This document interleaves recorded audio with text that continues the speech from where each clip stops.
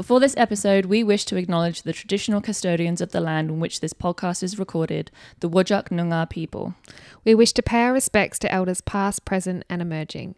Always was, always will be Aboriginal land.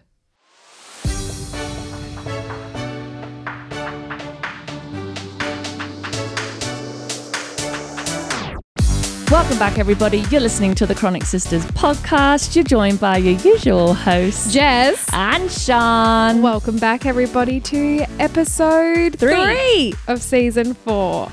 It is lovely to have you here, and we hope you enjoyed our completely rogue and totally inappropriate last episode. But everyone loved it. So it's so funny because when we recorded that, I was like, oh, we're flat today. Yeah. I can tell in our tone. I was looking at you, I was like, we're flat. We are not delivering. Yeah. This is not funny. It's not and hitting. Everyone messaged me like dying over how totally inappropriate we are. My dad messaged and he's like, normally it's you that's gone rogue, but Sian's bloody lost the plot.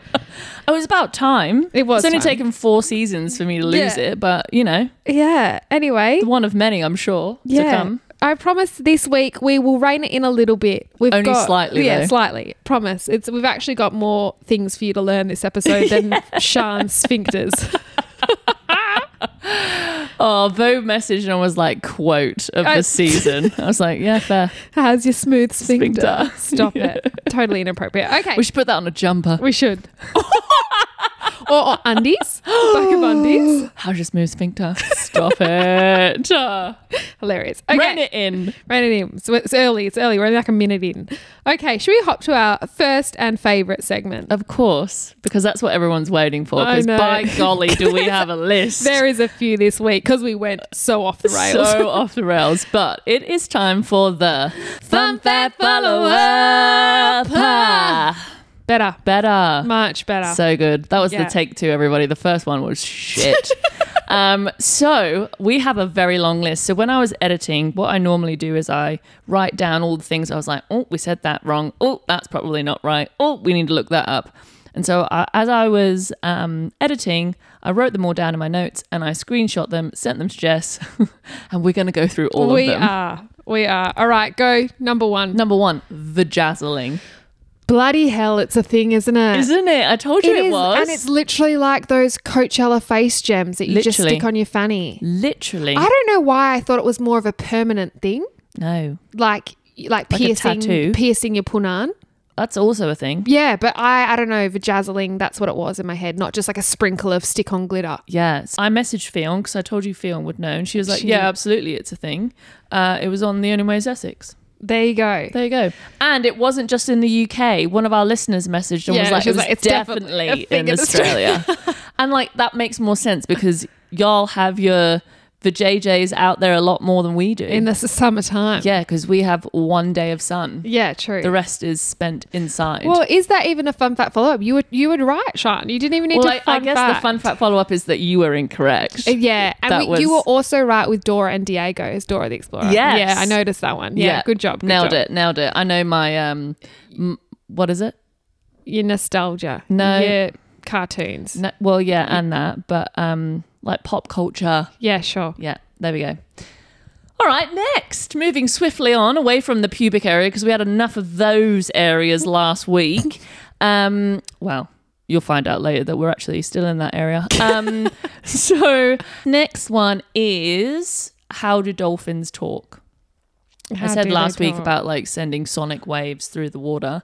It's actually echolocation is how they talk. So it's not really talking, it's more finding space. But interestingly, when I Googled it, dolphins talk with body language. I'm surprised I don't know that because I'm part dolphin. Oh, just saying. Probably should know that. Oh, I will work on my dolphin facts. Yeah, well, you should. You know, it's probably on when we didn't really talk about that on the podcast because we went on break, but when you adopted me a dolphin for Christmas. Oh my God, yeah. I'm surprised I didn't read about that in my little book about Feather, my dolphin. Yeah, so for Christmas, I adopted a dolphin called Feather for Jess, and I surprised her with the whole little package of information. And old mate was very excited about the information magnet that it came with. Oh, yeah, he was. But Feather's still on my fridge, so I could refer to Feather's info for some communication style I'm updates. sure she says all about how she talks to everyone. Probably. I've got another one for you. I said that I wanted to get a piercing, and I think I called it a rook piercing because I wasn't sure. It is the rook piercing. I've Googled it. That is what I would like. You can confirm. Yeah. Good. So that's a good one. That is a good one. What was that spiky mat that I said you lay on? Shakti. See, I said it was like a shakshuka. Like a shakshuka is that food you eat in the little hot pot. Yeah, there's the eggs and the beans. It's one of my favourite breakfasts, actually. Yeah. Not yours because you don't like egg. I have it without the egg and I put halloumi in it instead. Oh. Yeah, really yum. Highly recommend. Yeah, I would definitely get around that because I don't enjoy eggs. No. Like, I eat them because they're Swap there. it out for halloumi. I'm going to definitely do that. Okay, so the next one is I was talking about sleep studies. Yes. And I couldn't remember what AHI stood for. So AHI is the number... The index of something. Index, yeah. So what's used to show you how dead you are really when you sleep. So it means apnea hypnea index. And so it's the combined average number of apneas or hypneas. Why can't I read? Hypneas. Hypnea? How many apneas I think you're trying to say? Let's just say that. Apnea and hypnea. Hypopnea. Hypopnea? Hypopnea. Hypopnea. Hypopnea? Yeah, so how hypoxic and apneic you were? I guess. That occur per hour of sleep. So according to the American Academy of Sleep Medicine, it's categorized into mild, which is 5 to 14 events per hour. Moderate is 15 to 30 events, which is where I sit. And then severe is over 30. So yeah, so that's what the AHI means. And it basically means how many times you stop breathing. So that's a little fun follow-up for you. Love that. Love it. And then one more on my list, I'm pretty sure. Hang on. Oh, we didn't find it. You failed. I know the socks. I'm still working lady. on the podiatrist sock lady. I'm so sorry. Sorry. But anyway. But quickly before we move on. Yes. Oh, there's one more. Oh, what? We found the missing link to the tattoo person. That's what I was going to say. Yes. That's what I was going to say. But also we've got another one that I just remembered. Oh, yes. About you. Oh, yes. Oh, yes. So, okay. Well, quickly, we're going to have to dive into this in further episodes, maybe even later today. But we kind of said there's something going on with my thyroid. That was my health update. Yeah. But everyone was like, you'll just feel shitter and then we'll deal with it. So Sian and I have been doing our own doctor Googling and my blood said it was either Hashimoto's or Graves. Yeah. But it didn't specify which one. So we looked at the symptoms and thought, oh, it's Graves. Yeah. Anyway, it turns out I've been on a roller coaster, which we'll go into over the coming weeks. But I went to the GP with some bloods. I've had more bloods and it is Hashimoto's. It is not Graves, which I'm quite surprised about. I have some gnarly wild antibodies floating around. I have been given a book by one of my best mates at work who it's got lots on hypothyroidism. So I'm learning a lot about how I can manage that in day-to-day life, but probably will end up on thyroxine at some point. Not sure, depending on what these bloods show that I just had yesterday. And yeah, I just didn't pick it because... We didn't. I'm not overweight, which is a big thing. Yeah. And I'm not, I'm lethargic and tired, but I just thought that was everything else I've got wrong with me. Yeah, exactly. It's hard to tell. Yeah. Wild. Is Hashimoto's the one that you get the goiter? Yes, you can get that. So for those that don't know, a goiter is basically you look like a bullfrog. Is it the bullfrogs? Yeah. Or a gibbon when they have that ball... That's the only way I can explain it. It's you get a ball under your chin, in your neck, and it's basically from... I thought it was overactive thyroid. I don't know, babe. It's just not thyroid disease. I just remember learning about it in nursing school. I was like, goiter, because I remember that was an exam question. Yeah, and it's a strange word. So exactly. Goiter. And it was an interesting... Oh, well, that'll be next week's follow-up for you. Jeez, a fun fact in a fun fact follow-up segment. But, okay, so we're going to talk about your Hashimoto's at another point in the podcast, whether it be today or further down the track. But bringing it back round to finish off our little fun fact fun fact segment, I had my tattoo. Yes, you did. I've had my tattoo done. I hope everyone has seen the Insta post because it was fabulous. It was such an enjoyable experience. Can confirm that once you pop, you probably won't stop. Definitely want to do it again. Did not hurt at all. Don't know if that's some form of like messed up pain threshold or what the go is, but it literally just felt like the vibrations is all I felt really. But I wasn't getting like shading done or anything like that. It was just fine line, like it was literally one. But yeah, it was fine, no pain. The only pain I felt was probably at night, later that night. Like it was a bit sore, like sensitive. Yeah. But other than that, it's been fine. No drama llamas. But anyway, the real fun fact about that is when we were talking about last week about the mystery dad. Yes. The mystery dad that had told the person at the... No, wait, let me get this right. The mystery dad who told their daughter to listen. No. The mystery dad who told the dad of the daughter at the shop to listen. But it wasn't a mystery dad. But it wasn't a mystery dad. It was my mystery mum. It was Mama Swanson. So the lady at the shop, who was actually the one who's messaging me, was waiting on the sofa with me for one of her clients because she's a tattoo artist there. And she was like, are you Sean? I was like, yes, I am. I was like, oh my God, not again. Getting noticed. I'm so famous. So famous. Twice in 1 week. Stop it. No, she was like, oh, I was the one who you were talking to. I was like, I was hoping someone around here was the person I was talking to. I was like, did you ever find out who told your dad about the podcast? She was like, yeah, I did. I had to ask him. It was bothering me. And it turned out he is your mum's patient. So had talked about it in one of the appointments. And yeah, so Mama Swanson just powering through the marketing for us and just getting us some listeners through our patient clientele. Stunning. Absolutely stunning. So yeah, I messaged Jess about it and your mum was with you. Yeah. And I thought that was a great little story to present. So Fabulous. It wasn't the dad's, it was in fact your mother. Me mum. Yeah, mum. All right. Your mum. Yeah. All right. Let's hop in to this week. Yeah, but just quickly before we leave. Happy International Nurses Day. Oh, yes. Happy International Nurses Day to you, my girl. Me and my mum were just saying we always seem to hang out on International Nurses Day. Really? I know, how fitting. That's fun. I know.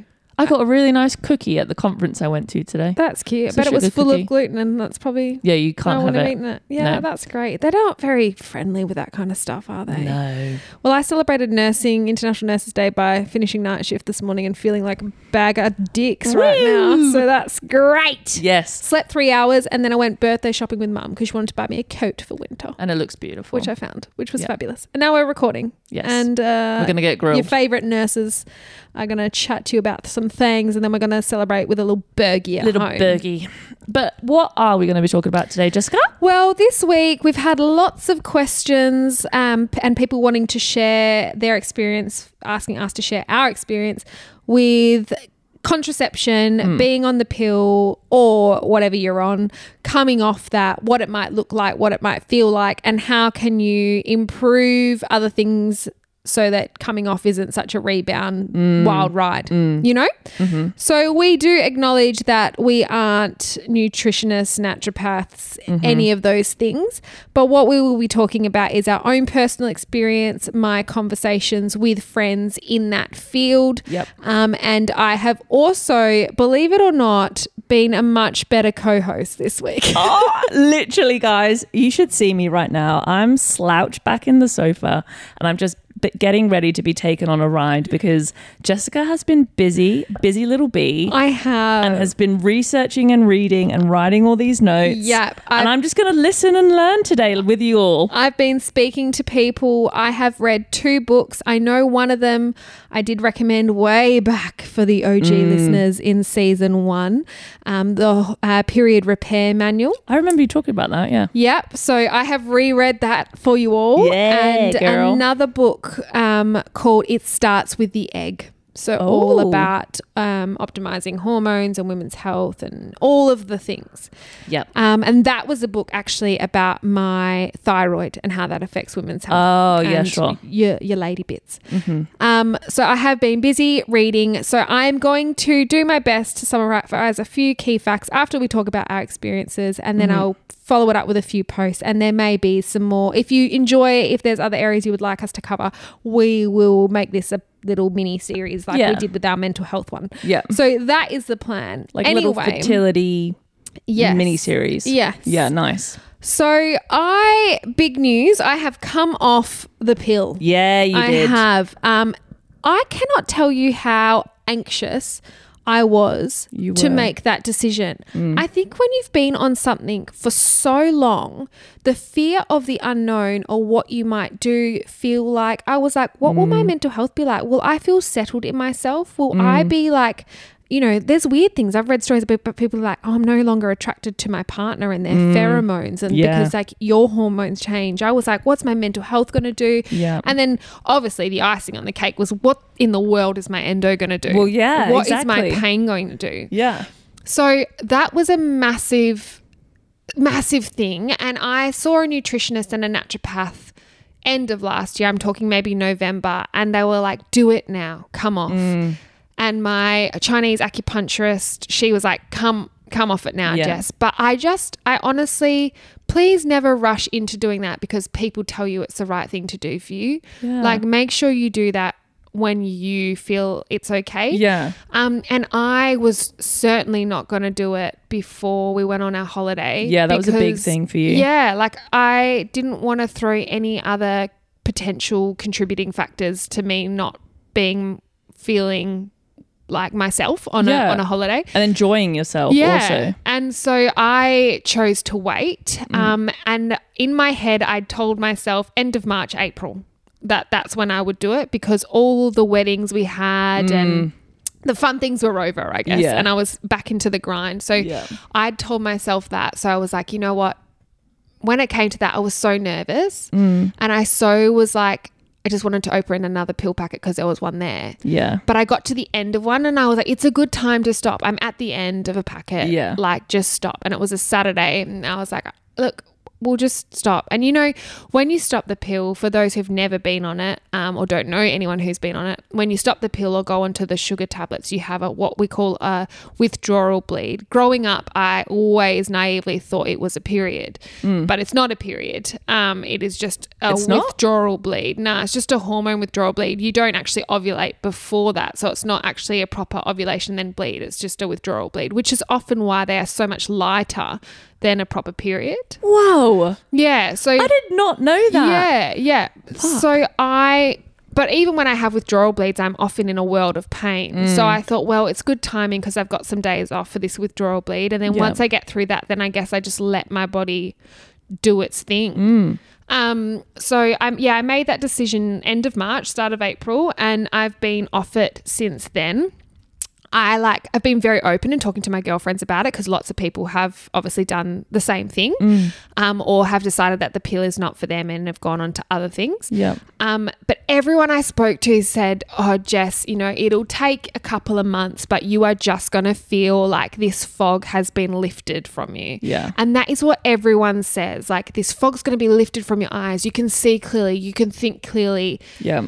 And I was just waiting for this hit, and I think that hasn't happened for me. And I don't know if that will, or maybe I just didn't have the effects that some people get of the pill, and maybe I wasn't that foggy or, you know, maybe I wasn't that bad. But or it's caused by something else. Yeah. And I think I've been like waiting around in anticipation for how I would feel. Yeah. And that's a really weird thing because when you've been on the pill literally since I was 18, I was like, oh, I don't know. And they're like, no, when are you going to ovulate? And you might get ovulation pain. I'm like, what is that? I've never been off that. Wouldn't recommend it. It's not fun. Well, I've learned now, but it was a wild ride. So I've made that decision. I have come off the pill. I have had one bleed since, and I am just on that roller coaster. I'm learning a lot about hormones, about cycles.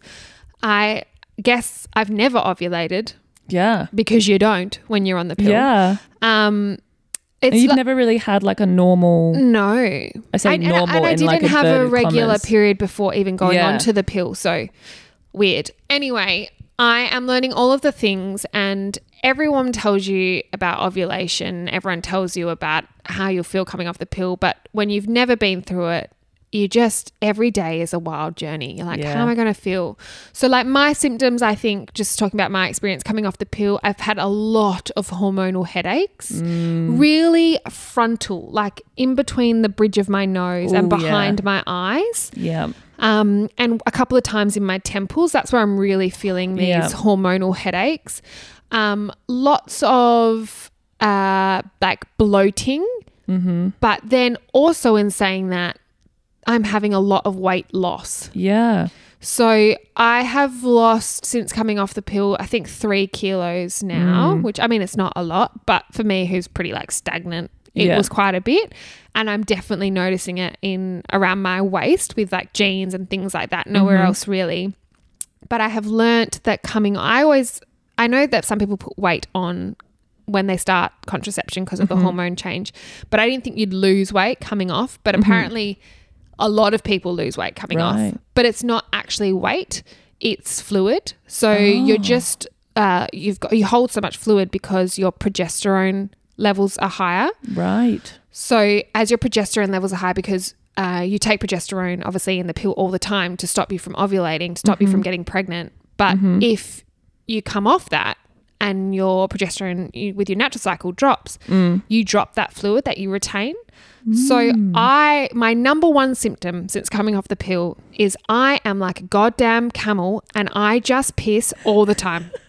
All the actual time. You peed a lot before. I peed a lot before when I was flaring, but this is constant. I am talking 3 times a night. I am talking 10 million litres. I'm not even drinking much water. Yeah. To the point where I'm like, am I diabetic? Like, I'm not actually sure, because I am just peeing. I swear to God, if you end up being diabetic, No, on well, I've top just of had my everything fasting else, sugar done yesterday, so I'll let you know. I just can't. I know. I could not deal with you No. being a type 1 diabetic. As well. I would quit. I know. I really need to stop working on the content. Hey. We've said that from the beginning. I know, but I've just literally peed my life out since coming off the pill, and Yeah. it is something else. It is the wildest ride. So I'm summarizing my symptoms: the frontal headaches, Yes. peeing a lot, Yes. little pimps on my face. I was nervous about like full blown acne, but I just have a lot of pussy tiny little ones. Yeah. And I love to pop them. I love to pop them. I have We a love a pimple pop. popper. Oh my God. If you have not got it, I've never thought you needed a pimple popper because I've got nails. I'm like, why would you need that? Yeah. The $4 Kmart pimple popper is my recommendation for the week, everybody. It's like a little flat little circle thing, and you press it on a blackhead and it comes out like a little worm. And that's what me and old mate do after a shower. Like if he's like, I'm like, oh, let me look at your back. And I just go to town. His skin is perfect, so there's probably like 2 pimples. But, we have so much fun with this pimple popper. Anyway, I've got lots of them. And the other thing is, holy bazungas, I am hairy. Hairy, not on my head. So I think I spoke about last week, Yeah. but I'm losing a lot of hair on my head, which is apparently common, but gaining so much hair elsewhere. Like I had to shave my legs today, and I normally go like 2 weeks before even looking at my legs. Wow. And my pits, I'm shaving, I reckon, every 6 days. It used to be every 10. Wow. And I'm just hairy all over, and I need IPL on my coochie because it's all come back. Yep. So if that's happened in this short wee period, God help me, I'm going to start looking like a gorilla soon. Like it is an actual time. Yep. But anyway, so that's been me coming There's one off. more that you had, doll. Well, what was that? Your reflux. Holy shit. How have you forgotten about that? Holy shit. Holy shit. I had 3 days of the worst reflux. So back in the day with like my parasites, if we go back to Paris episode 2, Oh, mate, season Daz 1, and Baz. Daz and Baz. I was a refluxy mess. I actually had the worst reflux and heartburn ever. Like I've actually had, I think 1 or 2 ED presentations because I couldn't even breathe. The burning was so bad. It was like, well, this was years ago. I'm talking 5, 6, 7, 8 plus Baz and years Daz ago. era. Baz and Daz era.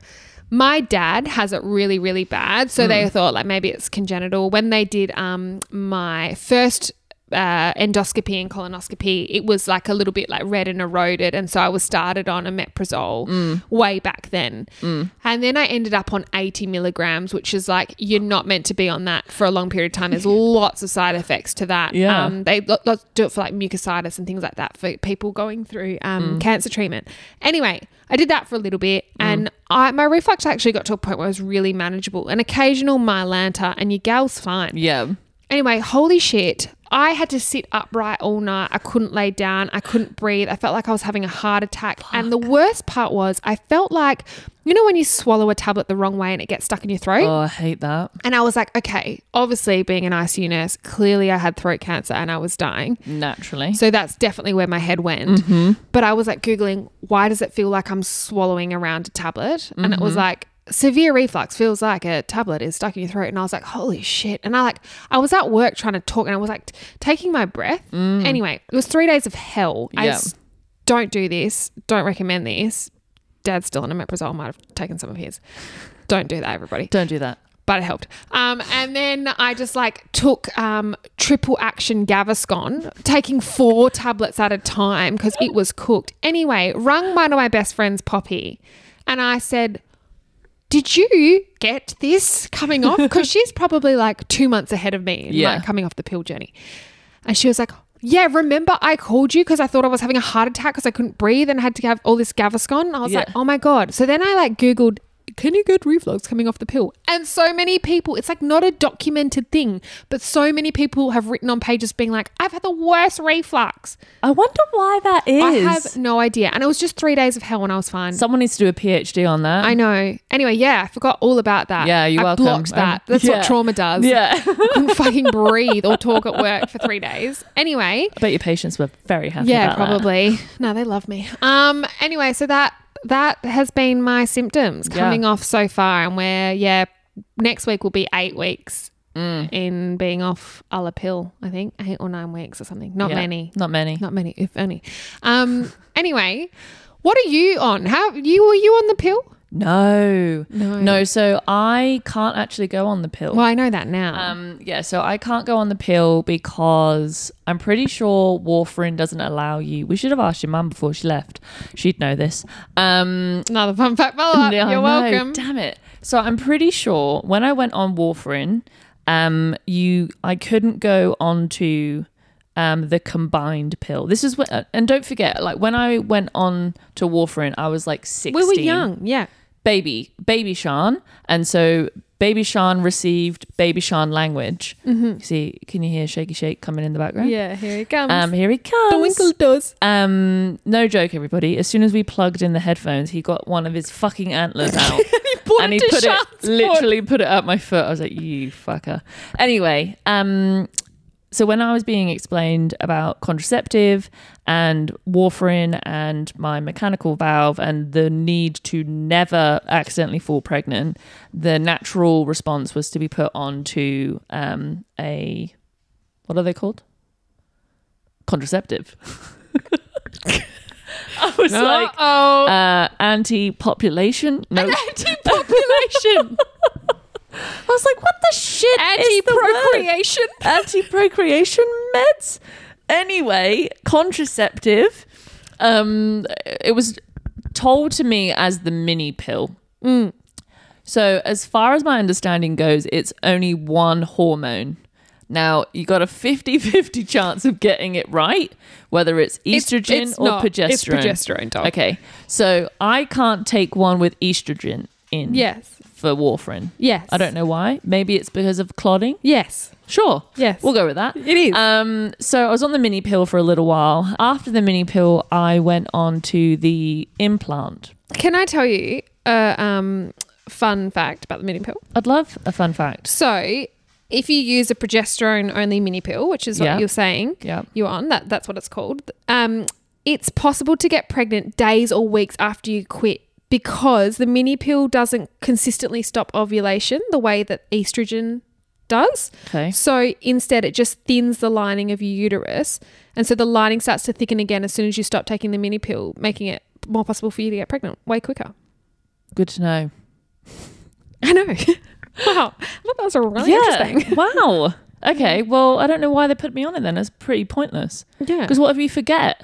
Well, That's the thing, right? Because you have to take it at the exact same time every day. Yeah. And as a 16-year-old that was barely taking her meds at the best of times, taking it at a specific time each day, you got to be having a laugh. Having a laugh. Anyway, so I stopped taking that and I went on to the implant, which ruined my life.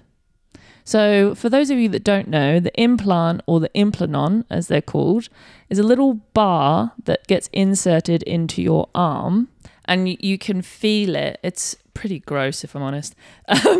When you've got it in and it's healed, you can like palpate or touch where the bar is, and it like moves around. And it releases progesterone over a certain amount of time into your body constantly. So you don't have to take a tablet. Do you know how progesterone works to stop you from getting pregnant? I have no idea. Okay. So obviously it stops the release of the egg by the ovary. So it stops ovulation. Okay. But it also makes your fanny juice, your discharger. Inhospitable. I mean, yes. It makes it 1 star sticky. Yeah. And so the opening of the uterus, it's really thick and sticky up there. So little spermies can't get through. Yeah, they get stuck. Because that's how my GP told me about the implanon, was that it makes it inhabitable. Yeah, right. Or inhospitable. Can't remember the phrase that he used. We don't want you here, doll. Yeah, get out. Yeah, You're not welcome here. But he didn't tell me about the ovulation thing. There you go. But yeah, so that was there. But my golly, did that ruin my life for the 12 months that it was in for. So with the implanon, what they tell you is it's like a 30% chance that you'll have no periods, 30% chance that you'll just have regular periods but reduced bleeding, or 30% chance that you'll just constantly bleed. Now, I'm going to give you one guess as to which third I was. Bleedy spleedy. Oh my goodness. I bled, no joke, the whole time I was on it. So many people I know that's happened to. So many people. And I was on fucking warfarin. So you can imagine just the need anemic, a pack unit of red blood cells every week. Cells, man. My God. And the impact on my mental health during that time was an absolute joke. It's awful. I was so down, so emotional, so depressed. Like, as a person that already has depression and anxiety, everything was elevated. I was crying all the time. Yep. I was just miserable, like heavy, heavy fog. And that conversation about where you were saying once you come off the pill, this fog is lifted. Immediately, I tell you, in less than 24 hours after getting that fucker out of my arm, it was like someone had flicked a switch in my brain. That's insane. Well, that's like I was on one called Noramin or Brevinor. This was the pill that I've just come off now. But I was until I was 22 or 23, maybe 22. I was on a pill called Levlin, which is the one most people have started on. It's like the basic, cheap, off the shelf, relatively safe combined pill. And I got to the point where I'd been on that from 18 to 22, 23. And all of a sudden I was flat. I was depressed. Nothing had changed in my life. Everything was stable around me. I said, what am I putting into myself? And I made the decision to swap. And in that time I had, like a 1 cycle break before swapping onto the other one. Yep. And it was instant. It just complete fog, boom, gone. Wow. And I felt so much better. Yeah. And that's what I was maybe hoping for. Yeah. But then I was like, maybe I actually wasn't that flat. Yeah. Maybe you just want to feel euphoric, doll, and that's not going to happen for you. Yeah, maybe that's what it is. But yeah, so then it was the implant, and then now I use the Mirena. So it's a non-hormonal IUD. So it's what does IUD stand for again? Intrauterine device. Intrauterine device. So it sits in your uterus. So it's in like a little T shape, and it sits in your uterus, and it releases progesterone. Progestin, not progesterone. But that is just a synthetic version of that hormone. Synthetic, that's what it is. I'm like, it's not progesterone. No, but you can't make that hormone. So all drugs you take, contraception, they're all synthetic. You can't actually give someone progesterone. There's many different types of synthetic versions of the human hormones. Right, okay, sure. Stunning. So that's in there. I'm on my second round, so they last for 5 years. Yes. Look, don't recommend getting it put in. No, I recommend getting it put in under a GA. Under a full-blown anaesthetic. So many of my friends have had horror stories. Horror. There is no way. And if my fellow friends out there have vaginismus, don't even think about it. Yeah. Don't do something so silly. It was honestly my first time was by a OBGYN at King Edward Memorial Hospital. It was during a follow-up from a Bartholin cyst. Stunning. We'll talk about that another time. I've had 2 of them. Same. 4 of them. Or two on each side. I got them all cut out. Yeah, so I had recurring ones on one side, the size of like big golf balls. Yeah, same. Internal though. Yeah. We've had this conversation. Have we? Yes. Oh, Deja vu. God. Memory's gone. Sorry, doll. We've definitely had this conversation a few times. Yeah, so I was there for a follow-up from that, and they were like, what contraceptive are you on? I was like, I've just gotten my Implanon out, and I don't know which one to go on next. So it's like a show bag. Pick one. Yeah, pick one. Which one would you like? But because of my warfarin, I'm pretty limited in what I can get. So she was like, do you want to go on the Marina? Explain to me how it is, what it goes, blah, blah, blah. She was like, yep, no worries. We've got one in the back. I'll just spray your cervix with some numbing. I'll go see another patient and then I'll come back and we'll put it in. I was like, yeah, sweet, no worries. So, put the whole speculum in. We love that little duck beak thingy. And then the packet for the Marina is quite terrifying. Because it comes already in the applicator. So the ready applicator to shoot on up there. Looks like a fucking arm in a box. It's like an archery and you're like, thing. how is that going in me? So anyway, she and it's not comfy because they have to pinch and open the cervix. And the reason that they tend to prefer to put the Marina in women who have had a vaginal birth it's because it's open, doll. It's a little bit more open. Whereas people who haven't, it's real closed. So they have to pinch it and open it, and then they shoot the thing in, and then it opens up and they pull it out. And then there's 2 metal strings. Metal strings, you heard that correct. Metal strings that dangle out from your cervix. Can you see them? Can you feel them? Yeah, you can feel them.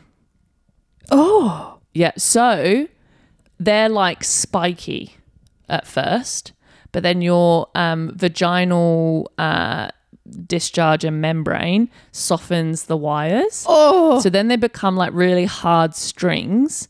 And after each period, you're supposed to do an internal exam of your cell. Look at me, imagining that I'm doing one with my fingers. Internal exam to check that both of the strings are still there. Because where do they go? The IUD can move and implant itself into the uterus lining. So if you have a very heavy period, it just rocks around in there. Yeah, it can dislodge it or completely dislodge it from the. And this is obviously for only a small percentage of people, but it can actually come out. So you're supposed to check, and the wires can then also go up there, and then they're spiking into your uteral wall. So that's why when I was having my right-sided pain, I was hoping that it was the IUD embedding into the not endometriosis. Unlucky. But so you can feel them. So if you can, this is really ignorant of me, who's very knowledgeable about these things, but Marinas I have no idea about. Can you put a tampon in there as well? Yeah. Just shove it all in there. Yeah. But here's the kicker. When you put a tampon in and you're on the drier side? See, I don't wear tampons, so I don't know. Okay. I'm a light girl that wears a period undie these days. Yeah. P.S. I've just gone to sustainable period undies. So proud of you. Thank you. So for those that are listening that know, when you put a tampon in and you're a little bit on the dry side, when you pull it out, it's like you're pulling your soul out through your vagina. It's it's not recommended. It's really not a fun idea. You can feel it at the back of your teeth, like when it's like Stop. it's awful. My fanny's spasming just listening to this.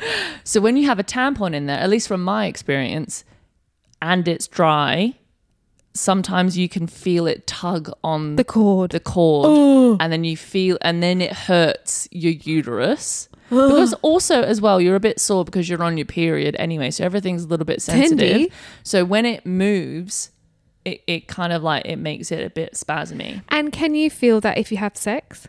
The sticks? Cords? When they're first put in, Oh my God, this is awful. they can, because they're spiky, but afterwards not so much. But this is getting into TMI, but in certain positions I get sore because it gets knocked about. Oh. So yeah, but it's like it's something inside you, right? It's something inside you. So that's why Vagina and vulva owners go through a lot. An awful lot. An awful lot. And that's why I want to get my tubes tied so I can just get stuff out of my body. Yeah. I feel that in your soul.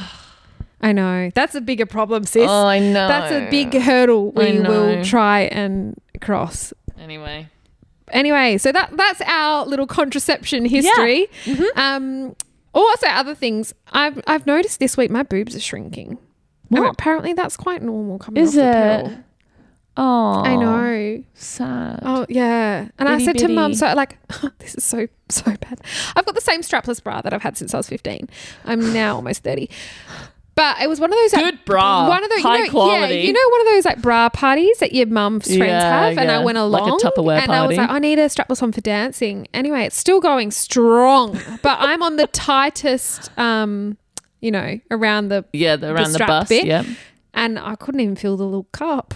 So I really noticed that today. That was another thing. But you're meant to increase your libido. Your libido's meant to increase, apparently. 15%, according to study, 15% of people have an increased libido after coming off the pill. How's that going for you? It's Not yet? Not really. It's waiting with the fog? Yeah. Yeah, sure. Yeah.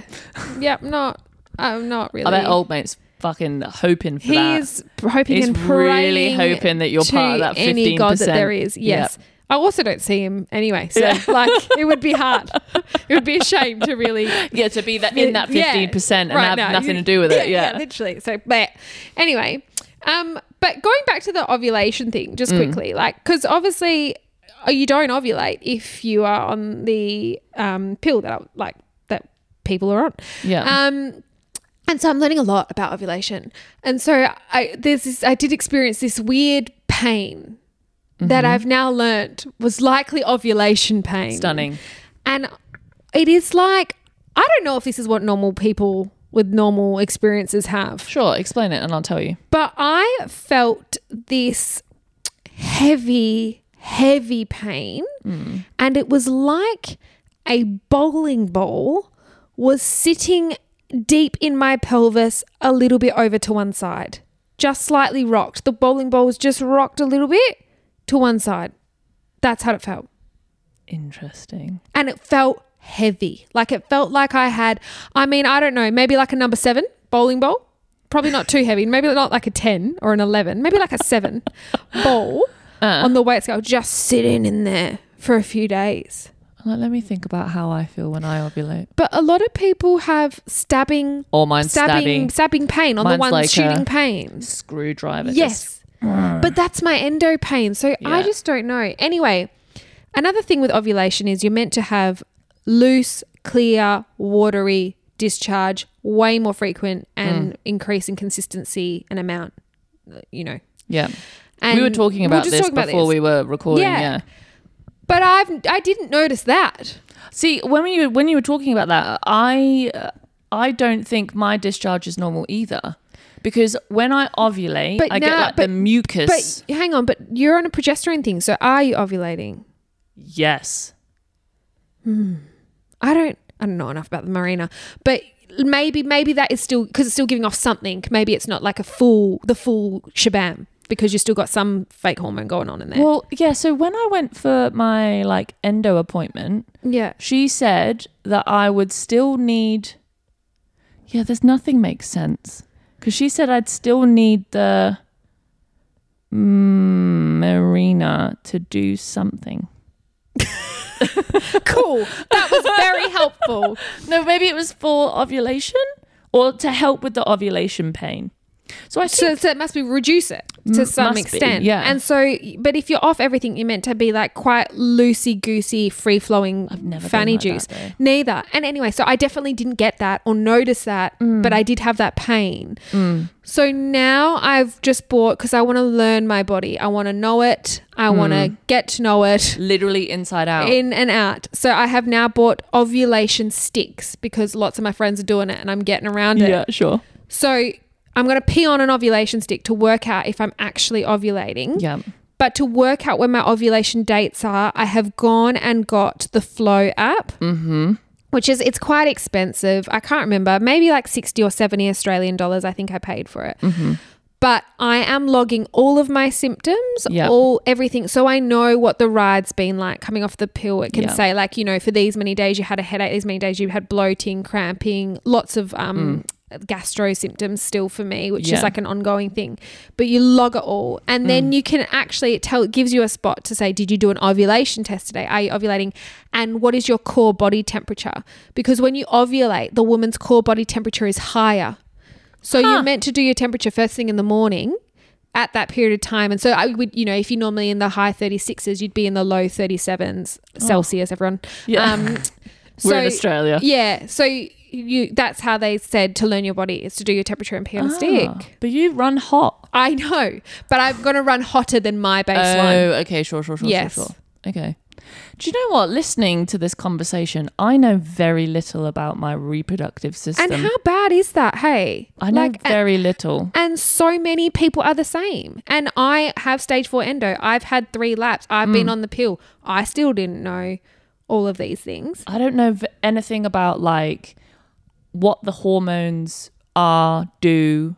Like I kind of know, but I don't really understand it. Yeah. And then like when we were just looking at what the Marina has, like when we were looking it up, I had no idea what hormone it was. I was like, it's in there, it does a job, whatever. Yeah, whatever, move on. Yeah. I know. Well, so uneducated. It is. And like I always go off what everyone else's experience is. Yeah. And I'm like, I just take it as the he said, she said. But like there is actually so much science behind all of this. And like I always thought, you know, and some of it's probably like, you know, your parents, your grandparents, all of that, talking about coming off the pill, and everyone's like, oh, it will probably take 6 months for you to get your period back and 6 months before you can ovulate. And then I heard someone told me however many years you've been on the pill is however many months it takes to reestablish a period. So for the last however many years, I've been like, holy fuck me, it's going to take me 10 months to get a period. Do you know what that equation Do you know what that equation sounds like when you try and work out how young a person can be that is acceptable for you to date? Yeah, literally. Just pick a number, any number. Your age times 2 minus 7 or something. Yeah. So or whatever it is. That's not, because that would have been a fetus if you're minus 12.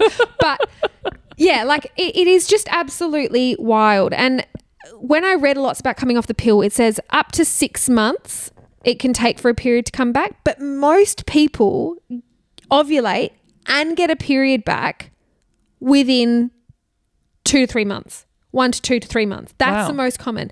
And a study did that said 96% of pill users have their period back and normal within a year. For them, whether if they had a history of irregular, it might still be irregular. But and at least half of that 96% got pregnant within a 6-month period. Wow. So I thought, like, there ain't no risk that I'm going to get pregnant anytime soon because, you know, that's what happens. It takes a while to establish things, but little did I know it can happen a lot quicker. Yeah. So there you go. Crazy.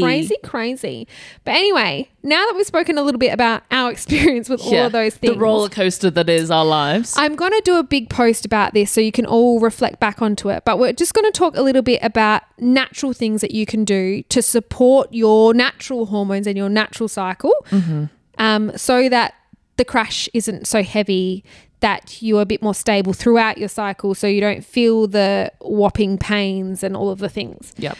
So the number one thing, believe it or not, and we will link those books, but it's a gluten-free diet, which for your gal, she's very lucky that she's been gluten-free for 15 years. But and not, I'm acknowledging here, not all people, but a lot of people. So it's at least 1 in 10. Science is saying now at least 1 in 10 people, a bit like 1 in 10 have endo, at least 1 in 10 have gluten intolerance. Yeah.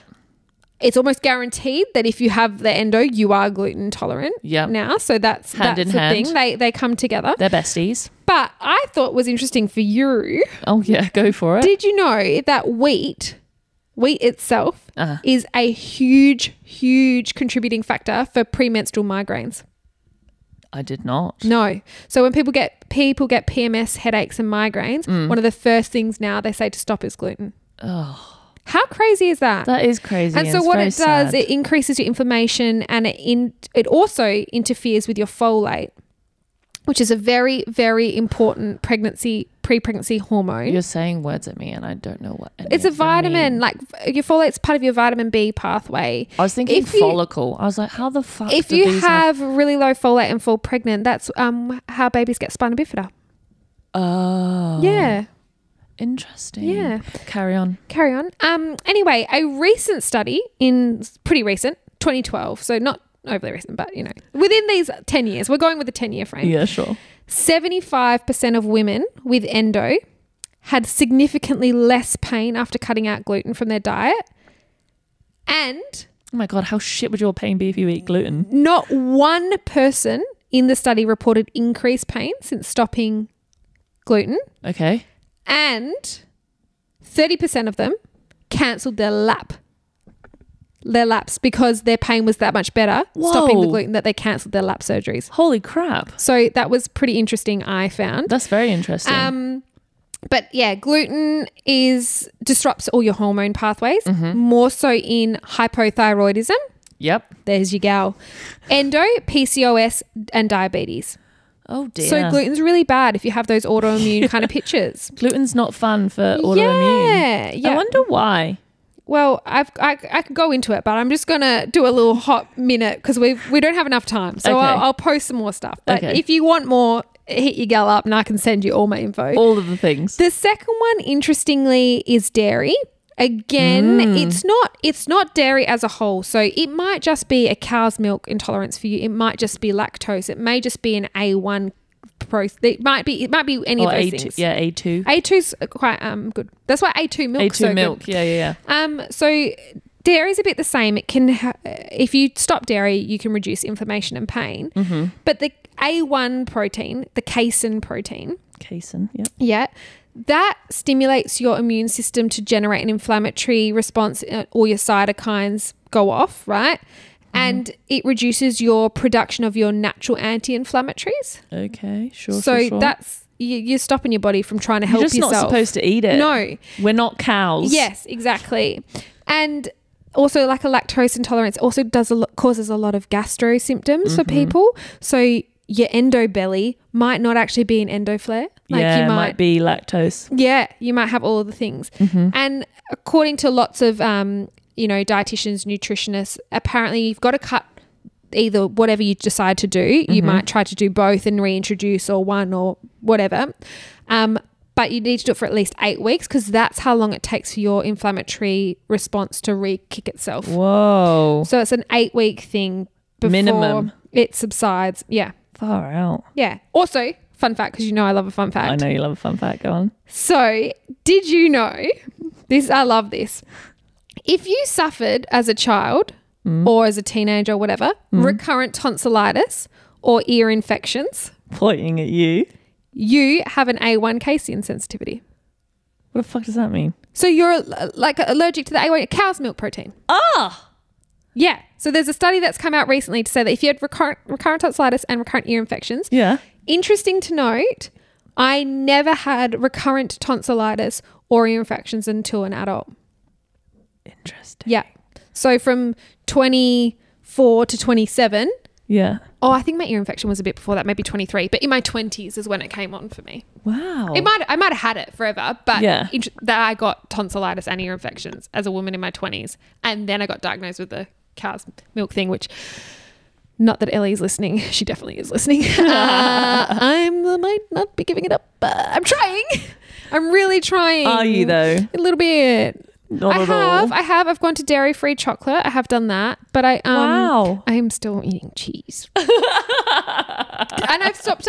Eat coconut yogurt. The Yes. only thing I'm doing is cheese. It's Eat a bit of cheese. Cheese grommet. Anyway, so now that we've spoken about dairy and gluten and the big things, which everyone probably knows a lot about, but Yeah. whatever. I'm just going to quickly tell you about a few little supplements that may or may not help. Okay. And I learnt, no, I'm not fucking talking about turmeric. I might mention it, but I'm going to actually talk about, not now, I'm going to talk about magnesium because magnesium is so underrated. Yeah. So magnesium, it soothes and calms your nervous system. Sorry, I was just like, yeah. It aids with your sleep. It improves the function of your insulin and your thyroid hormones. It's an anti-inflammatory. It promotes healthy metabolism of estrogen. It is just like wonderful. Yeah.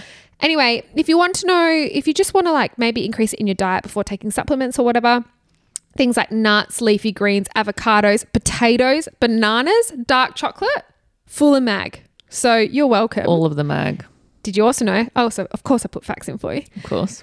Magnesium is effective in migraine prevention when taken at high doses, and 50% of migraine sufferers 50% of migraine sufferers are deficient baseline in mag. Oh. So have you had your mag checked? No, I haven't had my bloods checked in a fucking decade. Well, there you go. Maybe I should. Just take a magnesium tablet before bed. People do that all the time. Old mate does it every night. Do you know what? This is the thing though, also with warfarin, derailing the conversation real quick. No, you're right.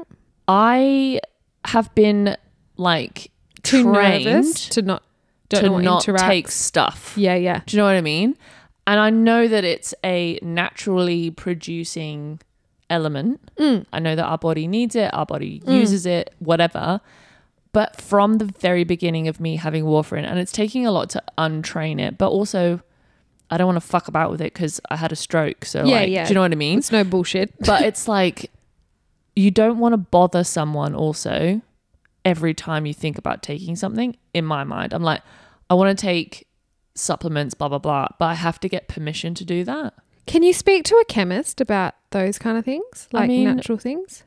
Maybe. They probably love that chat. Probably. I should probably Or if do anyone that. else out there has experience, or like tell us what you found out.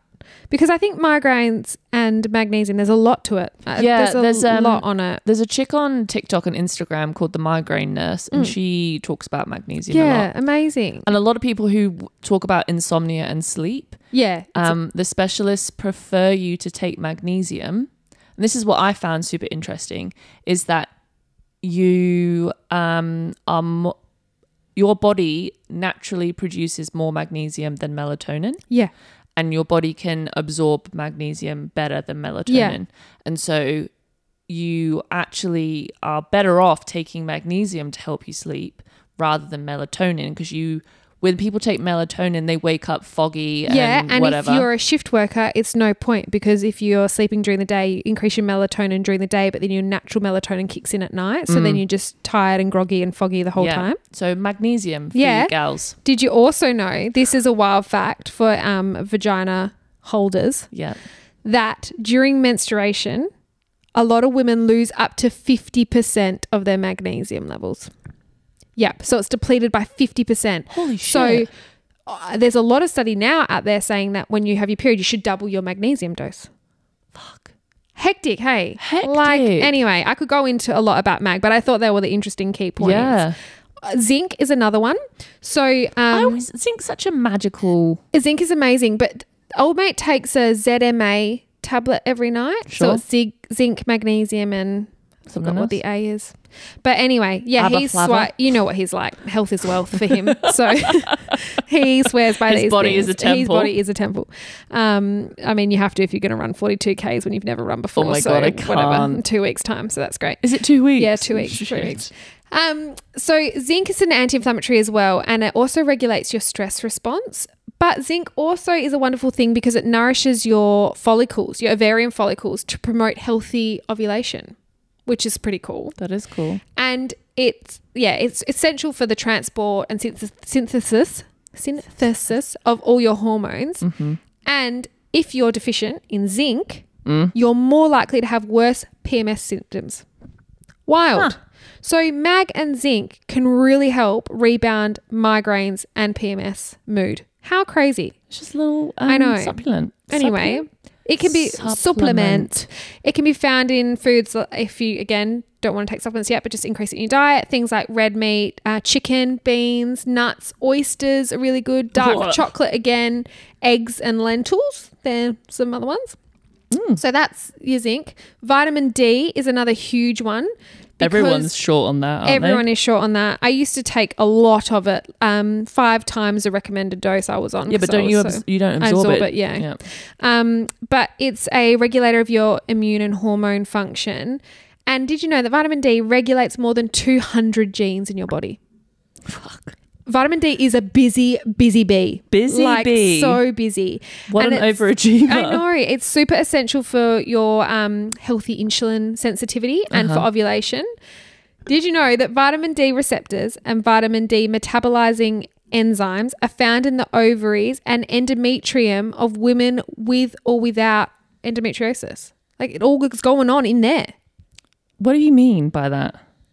Your vitamin D receptors, everything is happening in your womb. Oh, so there's like the lock and key. Yeah, it's happening in there. there. Receptors and your metabolizing enzymes are found in there. So the vitamin D needs to go down there. Yes. But then when we don't have vitamin D, there's nothing down there. So did you know that vitamin D can limit the disease progression of endometriosis? Oh. And a recent study shows a 39% reduction in the development of endo lesions, highlighting its effectiveness in treating established lesions already. Holy shit. So if you take more vitamin D, you can reduce the size of your endo lesions. It just goes there, and because there's receptors down there. It goes straight there. Yeah. Whoa. I bloody know. Wow. And if you want the food with the highest dose of vitamin D, I'm pretty sure it's an egg yolk. Ugh. I hate them. But if you like them, good on you. Vitamin B, there's lots of Bs, like your B12s, your B6s. So just vitamin Bs in general. Mm-hmm. But vitamin B6, like, it's essential for the synthesis of progesterone, and it reduces, again, inflammation and helps with detoxifying estrogen. So super important. But vitamin B6 is a natural diuretic and relieves your histamine intolerance, which I find interesting because I was on B6 tablets. So I'm like, maybe I was peeing more because of that. Who knows? So diuretic, it makes you wee more. Yeah. Yeah. Now, because you know that I love you and love you giving you a fun fact. Yeah. Vitamin B reduces the frequency of hormonal migraines by 50%. I don't have hormonal migraines. I know, but you have migraines and we're talking about hormones. So, you know. Also, vitamin B helps to make new DNA, and it plays a really crucial role in detoxifying things, which we've spoken about. And folate is critical in preventing birth defects, which I've just spoken about. Yep, spina bifida. Such as spina bifida. And it also restores ovulation and boosts your egg quality, which is super important. Okay. And if you want it naturally in your diet, things like fish, eggs, meat, salmon, spinach, broccoli, sunflower seeds, bananas. Again, all I've learned from this is potatoes, bananas, and dark chocolate and spinach. Other ones. Love a potato. Also, chickpeas and asparagus are pretty good too. I do love a chickpea. Why does asparagus make your pee smell? So that's a gene. Did you know? No. Yeah. So some people can smell asparagus sweet and some people cannot. A bit like rolling your tongue. So hang on. The gene is that you can smell it, or the gene is that you create it? Again, that's a fun fact follow-up, but I'm sure it's the smell. Interesting. Don't know. But yeah, it's a gene. Because I can definitely smell it. Yeah, there you go. Vitamin B6, don't you think? So I never thought I could smell it, and I've been paying a lot of attention and have been eating quite a bit of asparagus. It smells like a burning hot pack. Like a wheat hot pack coming out of the microwave. Maybe. I'll have to smell it. I'm going to put the poll up about that. Okay. Anyway, and vitamin B, especially vitamin B6, works really well when taken with magnesium. Oh, a little combo. So, yeah, you absorb it better. And then there's a few other ones like It's super interesting. I'm gonna talk about curcumin just because you hate turmeric so much, because it has been found actually at high levels to reduce the size and activity of endo lesions. What's this for? Turmeric. Oh, turmeric. I thought you were saying I'm going to talk about curcumin because you don't like turmeric. No, it's the same. It's an active thing in turmeric. Oh, curcumin. okay. Don't worry then. It down regulates the pro-inflammatory transcription factor, accelerates healthy cell death. I understood nothing of what you said just then. Okay, so it reduces your inflammation and it helps, because you know how your cells, they have a lifespan and then they die and then you get new ones. Yes. So it really helps accelerate the healthy cell death. Mm-hmm. The, what is that? Apoptosis? Apoptosis. You're telling the story. I think that's the word. Sure. I'm sounding hell smart this week. You are. That's what I'm like. I'm dumb over the here. Apoptosis in the lesions. So cell death in the lesions, right? It also suppresses the local production of estrogen in the endo lesions so that they don't continue to grow, because that is why if you've got endo, you go on to a combined pill with more progesterone, because estrogen is the thing that makes it endo grow so when quicker. You have high levels of estrogen, it makes it grow more. Yeah, so maybe that's why my endo's not that bad. Maybe. Because I've just been on progesterone forever and a day. But doll, I've been on it for 10 years and mine went from stage 1 to stage 4. So. Yeah, but you've also had an estrogen in your pill. Yeah, true. So curcumin suppresses that, right? Suppresses the estrogen there. And it's been found to have anti-inflammatory, anti-metastatic, so reduced number of cancer cells. It's been found now. Pretty cool. Antioxidant, helps with wound healing, helps with people with hypoglycemia, believe it or not. What does hypoglycemia mean? Low blood sugar. Also antimicrobial, so like works almost like an antibiotic, not as effective, but does help with that. And helps also with anti-nausea, and can be found, obviously it's turmeric, but can be found in things like ginger, lots of curries, like because especially Indian curries use lots of turmeric and ginger, your turmeric rice, like your yellow rices, things like that. And black pepper. I love this. Black pepper. There is a substance in black pepper itself, right? Yeah. And it can increase the bioavailability, so how well it's used in the body of turmeric by, guess how much?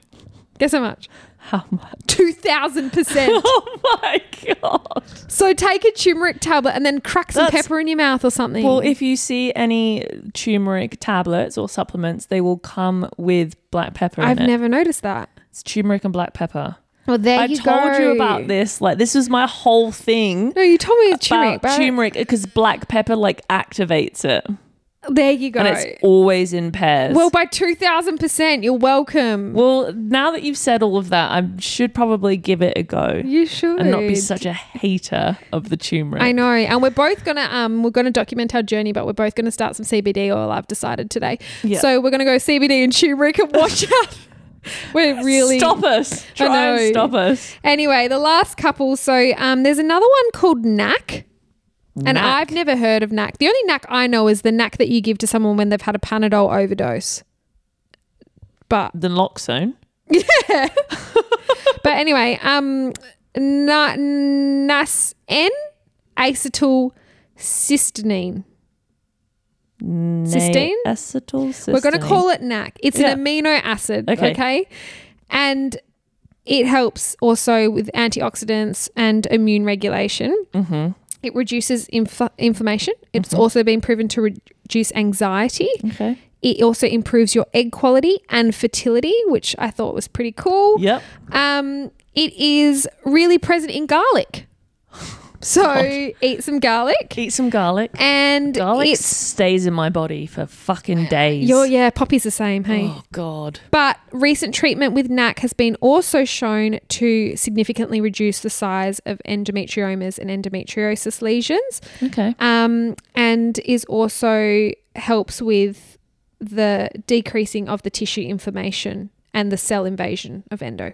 So that's pretty cool. Oh, it kind of puts a stop to it. Yeah. And so here, a clinical study in Italy just recently has found that women with endo taking NAC has had significantly reduced pain and endo size to the point where 30% have cancelled their lap surgeries as well. Wow. So, yeah, that's pretty cool. I really do give those like herbal remedies some serious shit. You do. I know. I find this stuff's really exciting. I know you do. The fish oil, we all know about fish oil. Fish oil is good. It's good for your joints. Good for your brain. Omega-3 especially. Omega-6 less so. But it also helps with inflammatory cytokines, reducing all of them. It's also, a study has been done to say that it's been found high-dose fish oil to reduce period pain by 30%.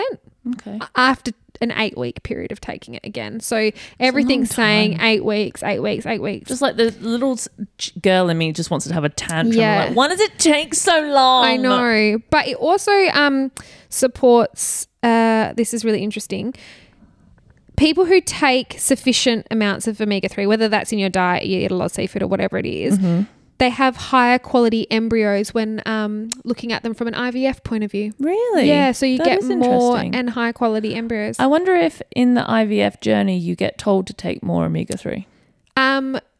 So my friend is in the middle of this and she has, got a whole list of what natural things she should be on. Really? Yeah. That's so interesting. Yeah. It also supports progesterone production and increases the uterine blood flow. And again, like I said, your salmons, your sardines, your fangs. And then the last one I just wanted to mention is called selenium. And I didn't know much about selenium, and I need to, again, this will be a fun fact follow-up, but I used to take a thing called selenium husk. Why are you laughing at me? Because all I heard was Celine Dion.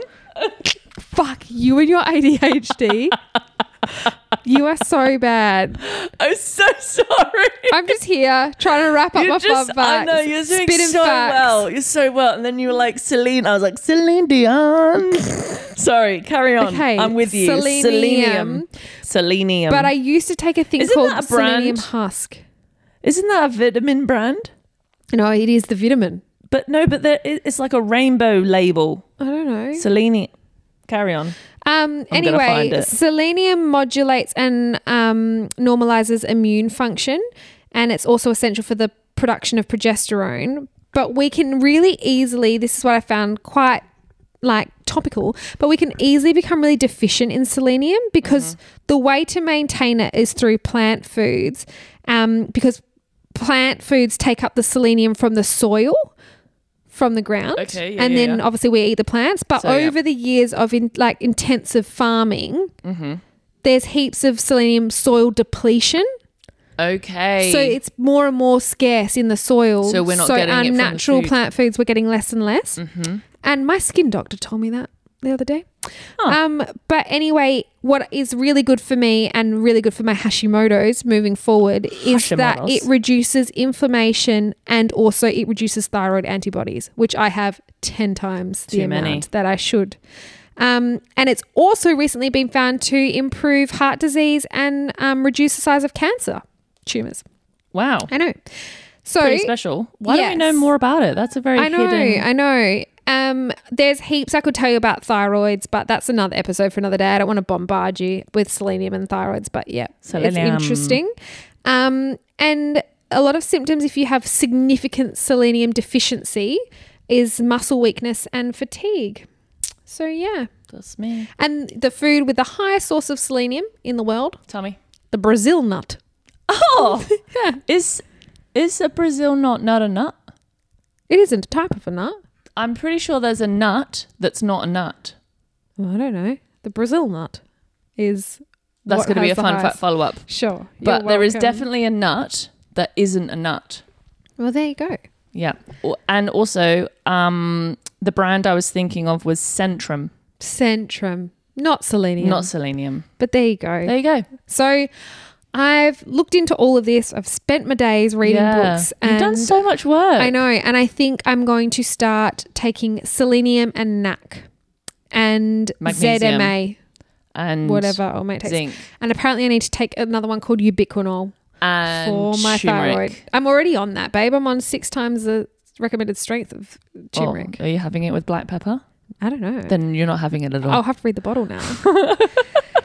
Anyway, that was a wild ride of women's hormones and how to just improve your soul when you have endo and you are coming off all of the things. My brain kind of hurts from all of the I words. know. You might have to listen to it a couple of times. I think so, to absorb it. And I told you, hormones I know, mess but my it's head so up. interesting. There's just I so find many. it so interesting. There's just so many. I know, but I've also not slept and now I'm delirious and I've Yeah. got no more smart things coming out my mouth. No. That literally was the sound of you shutting down. Yeah, then. I know. It was just like, too much. I have nothing to offer you. There is nothing more left in the tank.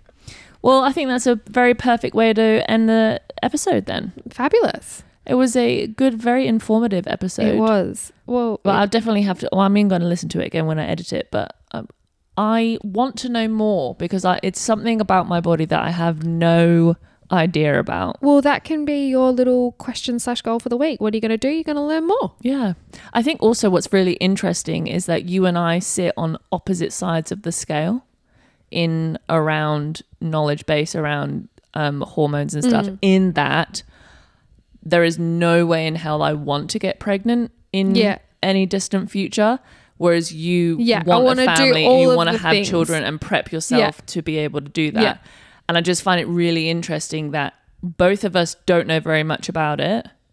And for you sitting on that side of the seesaw who want to have a family, the drive to know more about it is obvious because you want to make your foundations as strong as possible. Yeah. Whereas for people like me who don't want children, it can seem that you don't need to know the stuff because why would you need it? But at the end of the day, whether you want to use the facilities that you have been born with to create a life, it's still going to exist within your body, and it can be as good as it can be, or it can just be average. Well, that's the whole thing. Hey, like my body, my choice. You want to be able to have control over your things that are happening to you or inside of you. And if you can make those things a little bit better, then why not? Exactly. Like if that helps your general well-being elsewhere, if this is all saying, you know, it can help with PMS, it can help with headaches, it can help with pain, it can help with inflammation, fucking like give it a go. Yeah, like why not? Especially someone like us with lots of other things and we've got information everywhere else. If a lot of this is not just localized to your uterus. So yeah, give it a go. But I think it's a nice segue into the next few episodes. We'll talk a little bit more about fertility and all of those things. Yeah. But yeah, we hope you enjoyed this week, and it was less rogue than last week. Yeah, a little bit more informative. Back to our usual. We're actually educating. You are welcome. Yeah. I hope you've all learnt something. Please let us know if there is something that you have found really interesting, or there's something you want to know more about, or if you have something you can educate and tell us that you found. We love that. So please let us know. Yeah. Anyway, I have a question for you. do What brand is your period undies? So I went to try a few, but I'm gonna the ones I've just got are the seamless ones from Modi Body. Okay. Yeah, Modi Body's a big fave. it's the big one. Yeah, a big fave. I've not tried any other seamless ones, but I really wanted seamless. Just like I didn't want the whole like looking like I'm in a like, you know, nappy Captain Feathersword super fucking jock under my, you know, my pants. Yeah, nice. So I've just tried them. And I really wanted high-waisted ones, which I find quite hard to find. I got like a mid-rise pair, but I hate them and they're really like low-rise. So I need high. We know you need a high. High Eritang. We know you need a high. And there's like different ranges in like you can get thin, like, you know, light, heavy. Yeah, all sure. of the things. And they've released bathers now. Oh, which is this is the other interesting. thing that I've never really understood about periods and bathers and stuff. Like, I just didn't wear anything with bathers. Like, what are you supposed to do? What do you mean? When you're on your period? Do you wear a tampon? Well, I used to, but like, what do you do so when I you don't won't have a tampon? I won't swim. You won't swim? No. If I've got my period, I won't swim. That's so sad. But the thing is, I've never had my period, so it's never been a problem. Sure. But thinking about it now, I wouldn't swim. You wouldn't swim. But, well, I would. I would just probably wear some period undies. But that's weird. Like, and then if you get a heavy flow and then you're swishing around. Well, yeah, but in then the water. But then does it come out like? Well, it could then, couldn't it? Because this is the other thing. Now we're at the end. Now we're going rogue. Whenever I've had a period, it's not been like free flowing blood. Yes. So it's not like I get in the shower and there's just like this gush down my leg or whatever. Yeah. But I think people have that. People do have that. So, but then just thinking about like science and water and physics and stuff, if you go into the water, does it not like create like a little like vacuum? Yeah, probably. So whatever's in there stays in there? Probably. But then I guess if you get out, then it's free flowing. Yeah. I don't know. I don't know. Anyway. Me neither. Do you have any crotallinis? All right. My one is mine's a little bit long actually compared to my usuals. So get ready. I will start filling my own cup, being my own muse, knowing my own worth, loving my own skin, praising my own existence, validating my own journey, speaking my own truth, admiring my own reflection, experiencing my own love, enjoying my own company, extending my own energy, creating my own paradise. I love that. And that was by a post by Lavender the Book. Speaking of all of those things, did you put your sticker on your bathroom? I haven't yet, no. Oh, Shanis. Come on. Sorry. All right. Mine's fitting because mine's on the same train as yours this week. Look at us. So we're doing the self-love thing. Yeah. Finding out more about our bodies. So that's the train we're going on. Okay. Choo-choo. I love this one. Okay. It's by a girl called Brianna. You don't fall in love with yourself by convincing yourself you are nothing but goodness. You don't heal the holes in your heart by telling yourself they don't exist. You don't just begin believing in your own perfection one day. You fall in love with yourself when you fall in love with the smallest details in your life. You fall in love with yourself when you start to take care of yourself. You fall in love with yourself when you start to stop thinking of self-love as an infatuation, but as a homecoming. You fall in love with yourself when the child inside looks at the adult that you are now and sees the ease of their own approval. Oh, that's so lovely. It is really nice, isn't it? It's really pretty. I really like that. Anyway, we hope you enjoyed this week, guys. Yeah, same. That's why I'm here. On that note, we hope you have a fabulous week. Take care. Bye.